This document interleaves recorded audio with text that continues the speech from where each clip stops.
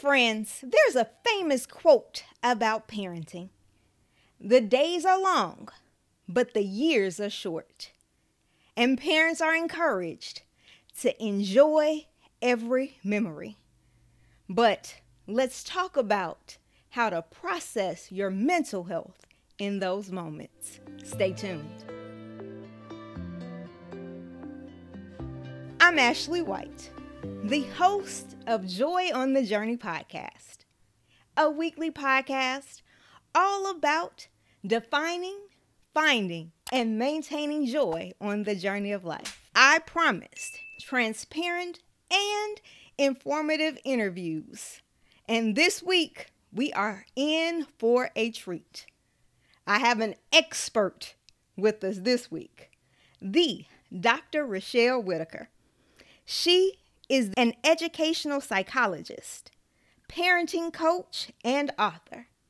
She's devoted to educating, equipping, and empowering parents. Dr. Richelle, thank you so much for joining the podcast. Thank you for having me. I'm so excited, y'all. Can you tell? So, while I am not a mom, I know that so many of you watching are parents or aspiring parents. So I hope that you will stay tuned and write note. But Dr. Richelle, this podcast is about defining joy, finding joy, and maintaining joy on the journey. So if you had to define joy, what does it look like and smell like to you? So for me, I would say joy is peace. Peace that you have no matter what is going on around you. It can oftentimes seem elusive, but I believe that you can get to that place. You can get to a place where you are in a steady state of peace. So have you always had that definition? No. I think that the definition came to me in the last few years. I had a definition of success, and prior to the pandemic, I was chasing what I define as success. And with that came a lot of, I would say, turmoil. But what I realized during the pandemic, when I slowed down and gave the Holy Spirit really room to do what he wanted to do, was that I was really seeking fulfillment, and not fulfillment and success can be, but don't have to be synonymous. And so what it became for me is one and the same. So success for me is fulfillment in the thing that God has placed in me to do.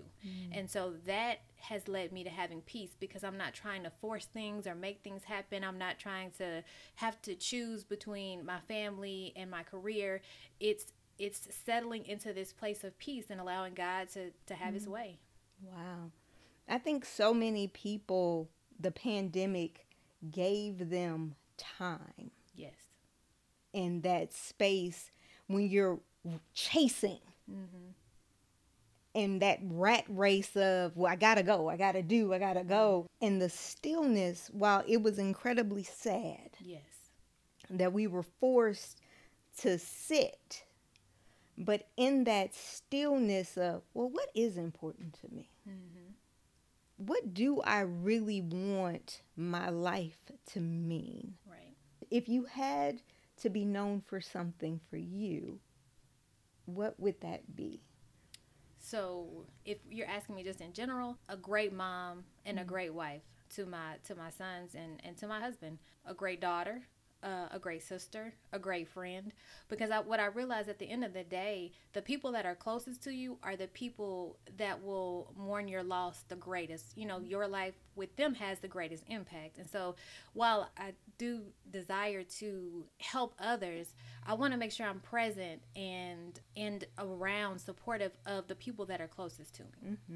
Absolutely. So I want to shift to your career as a educational psychologist and maternal mental health expert. What inspired you to pursue a career in the medical field and specifically mental health? So interestingly enough, I've wanted to do what I'm doing, different facets of it, since I was in high school. Really? So I took a psychology class and I fell in love, and then my friends would always just ask me for advice, and so it just seemed like a good fit. And so I've been in the pursuit of this field ever since. Really? So you have always been that, hey, I got a question. Yes. Gets on my family's nerves, but yes, like this doesn't make sense. Why is this and this and this? That doesn't make sense. And they're like, oh my gosh, she always has all these questions. But yes. Yeah, okay, okay. So do you find yourself now as the person? Do you have to turn away your friends and say, okay, I'm not your therapist. You probably should see someone for that? Or do you still give them advice? I don't know. I'm not really sure how they view me. I mean, they still come and, come to me and ask me questions, but it's not in a way where I feel like I'm having to put on my therapist hat. Okay. Now my husband has said, I am not your therapy client. Can you stop analyzing me? So he's told me that, but my friends not so much, because maybe I don't do it with them as much, and I do it more so with him. I don't know. So do you believe that parents, especially mothers, would benefit from seeing a licensed therapist? I do. Because there's a huge transition when you go from, just being you and your spouse to, or you as a single mom, or however that happens. Bringing a child into this world is a huge transition. And I think that it is beneficial for a mom to have someone to talk to, not even when you're having a child, but as your kids transition and you find yourself transitioning and find yourself in different spaces. So moms who may be, going from even that transition from elementary to middle school, from middle school to high school, from high school to college, and then, from college to now, your child is off and on their own. So every time there's a transition, I think it's helpful to have, a therapist to kind of talk about your feelings and what you're experiencing. I have heard so many people, boy mom, girl mom. Mm-hmm. You are a mom of 2 boys. Yes. Do you feel pressure to get it right, whatever right is? That's an interesting question. And it's interesting that you asked that, because I was just thinking about this today. I don't know if I necessarily what I want to impress upon my sons. I want to be honest and authentic with them. And so often I've heard, when couples are in marital distress, after a baby comes, and maybe the wife is experiencing some kind of depression or anxiety, I hear them oftentimes say, my mom didn't experience this. I even hear, women saying, well, why am I struggling? Because my mom didn't struggle. And, so we'll have to dig a little bit. But what I'm trying to do as a mom is to show my sons that I can be strong and have feelings at the same time. I can be strong and be emotional at the same time, because your kids watch you. Yeah. And so what I realize is that oftentimes as moms, we put up this, we don't want to, let our kids know that we're upset. And so they have no framework for that when they get into, relationships. Oh, my mom was strong and she didn't feel this and she didn't feel that. Yes, she did. She just didn't show you. And so I want to be honest with my sons and let them know, like, yeah, I very much have been sad. I've been depressed. I want to talk about it with them so that when they find themselves, in a similar situation or married and having struggles, oh yeah, my mom was strong, but she let us know that this is what, this is how she was feeling and this is how we can manage it. Yeah. You want them to see your humanity. Yes. Yeah. I love that, because sometimes we idolize marriages, or we idolize mothers. Yes. We put them up on this pedestal because, and we should in certain respects, yes, right? We should respect them and hold them up in high esteem, but we don't allow them to be human. Right. And that's not fair to them. Right. Or to us, because they set a standard, but that's not the standard. Right. Yes. And so I think that's important and a great job. I often hear my mom friends talk about this thing called mommy guilt.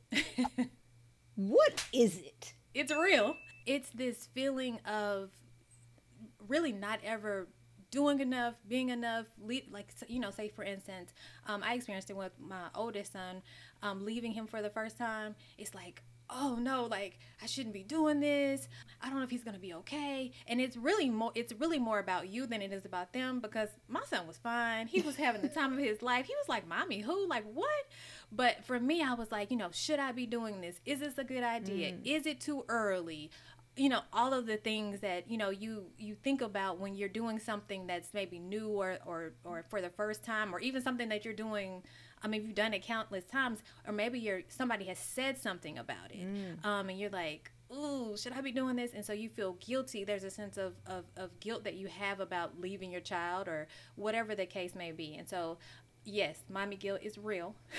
Okay. How have you found to cope or manage the guilt or the pressure that comes with it? So I look at the truth of the situation. Like with my son, when I left him for the first time, he was fine. It was like, which was crazy because he was young, but it's like he had been, because I left him with my parents, and it's like he had been with them the whole time. He wasn't crying. I mean, he was having like the best time. And so I look at like the truth of the situation, right? Because we tell ourselves these stories that aren't real. And so whenever I'm facing some form of mommy guilt, like today, my son had a basketball game. I had testing being done in my office. I had to let my evaluator in, and I was late to my son's game. And so for the inkling of a second, I was like, he's gonna know that I'm not here. I was like, he's fine. He has a whole lot of support there, and I can say I'm here. I may have missed the first 15 minutes, but I'm here. And so just bringing truth to a lie, because that's really what that guilt is. It's just a lie. Wow, bringing truth to a lie. That's so powerful.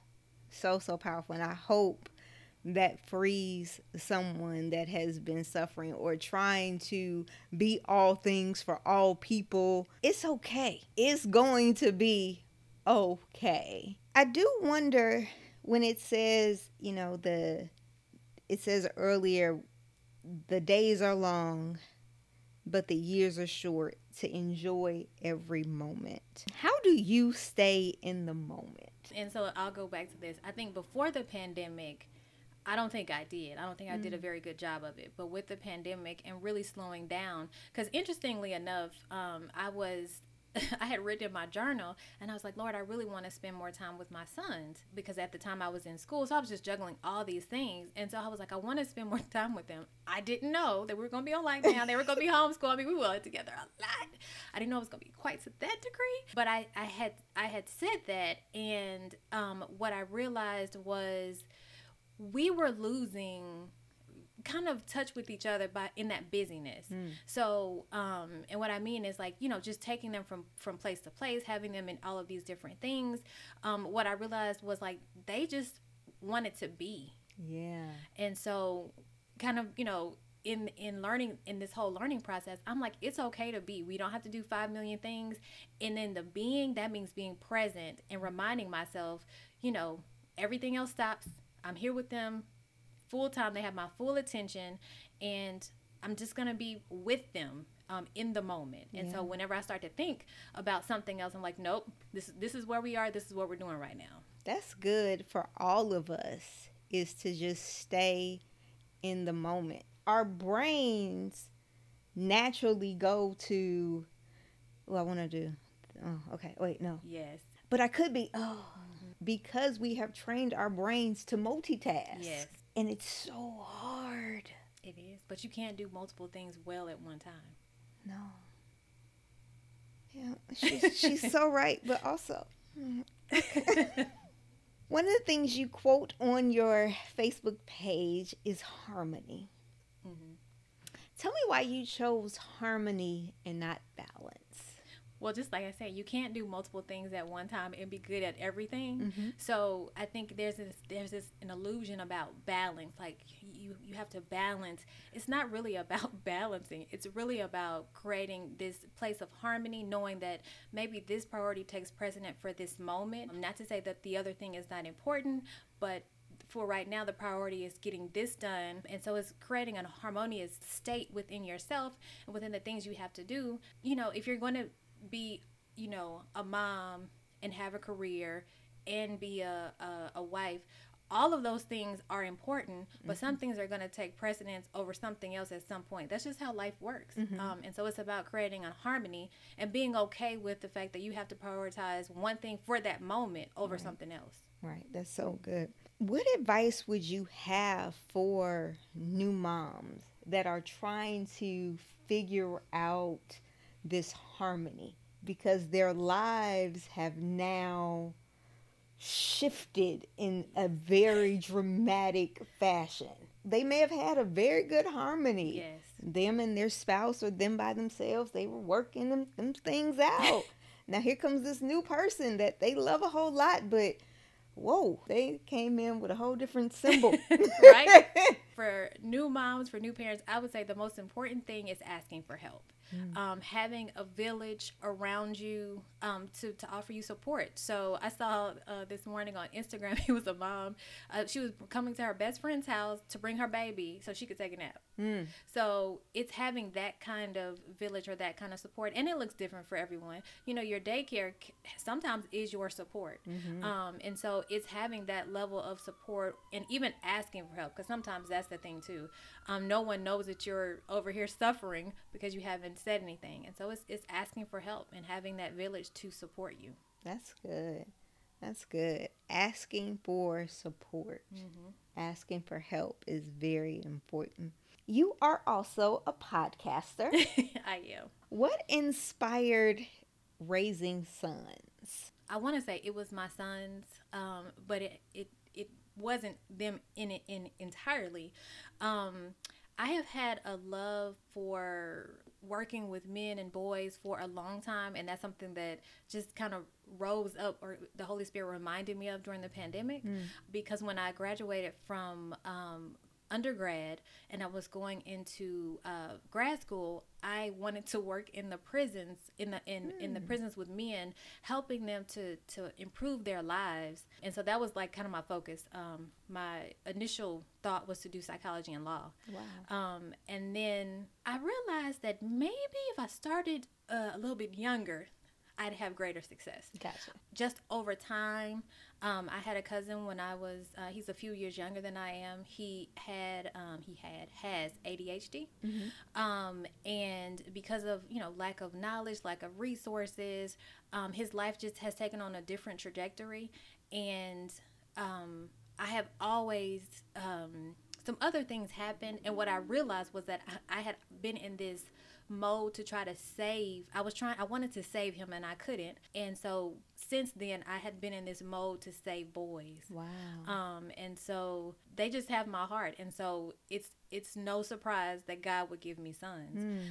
But I do think it's a different kind of parenting when you are of a different gender. Gotcha. So there's so many things that my husband has had to point out to me where I find even them telling me like, Mom, don't do that. Like, that's embarrassing. Or, just different things that I found in raising sons that's just different than, I didn't grow up with brothers, so I don't know what that's like. I've had cousins, but it's different. And so I was like, if I'm experiencing this like this, I know there are other moms who are experiencing the same things, and it's things to look out for, or even why maybe it's not good to hug your son when he's, at his track meet or those kind of things. Gotcha. And so I love them, and they're different. They are different from me. We're wired differently. We think differently. And so I think that's something that, parents, raising the podcast is just giving ode to that. So how can people find the podcast?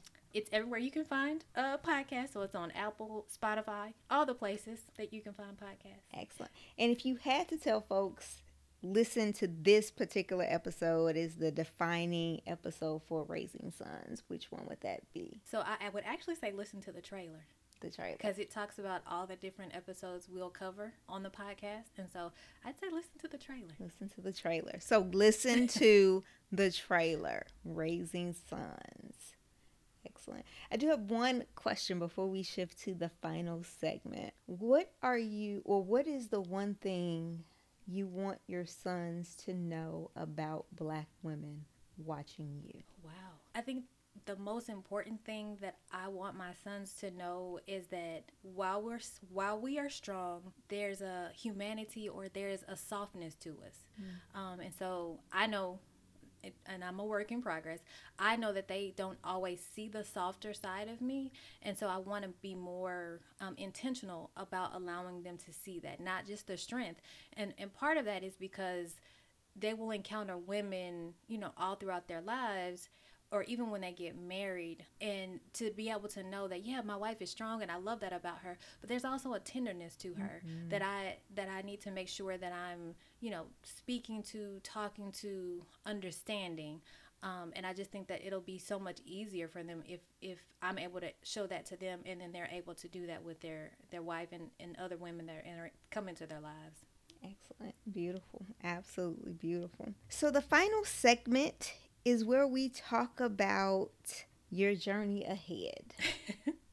So as you seek the Lord for the next phase of your joy journey, would you dare share your hope for yourself, for your family, for your practice, over the next 5 years? Where do I want to start?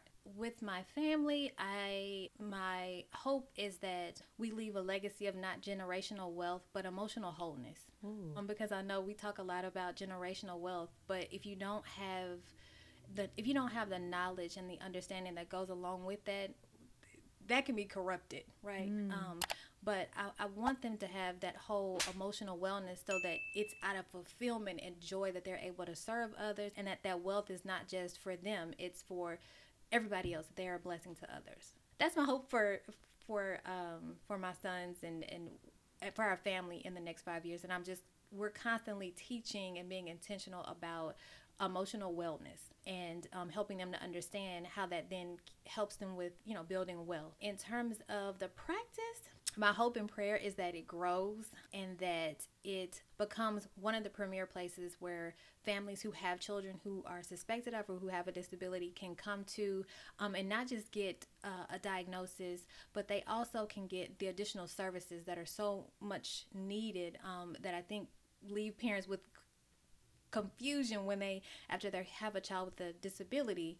And so having that wraparound service, being in corporate sectors where we're, working with parents that are coming that transition back from maternity, paternity leave, and then Raising Sons is doing what it's doing, and I'm speaking hopefully internationally. So the podcast has really picked up in South Africa. Nice. Yeah, so it's really interesting, and it's only we've rebranded, and so that's only been in the last 3 months. So I'm excited to see where that goes and hope that grows in the next 5 years.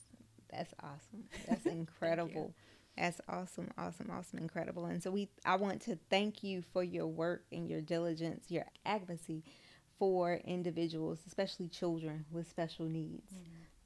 I serve as the disability program manager for employees with disabilities at Johnson Space Center. Okay. And it is needed as adults, but especially as children, and parents need to know that they have resources that are available. Yes. So that when they become adults, they can advocate for themselves. Absolutely. And know that their disabilities are not weaknesses, just differences. Yes. So the work is so vital.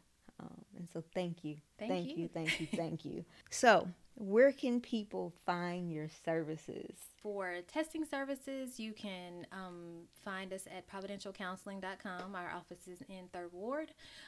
For everything else, you can find me at RichelleWhittaker.com. Please comment your favorite takeaway from this episode. And until we gather again every single Thursday, be sure to like, share, and subscribe on YouTube and on Apple Podcasts. And until we gather again, may God increase your joy, grant you strength for the journey, and give you the courage to tell your story. Bye, friends.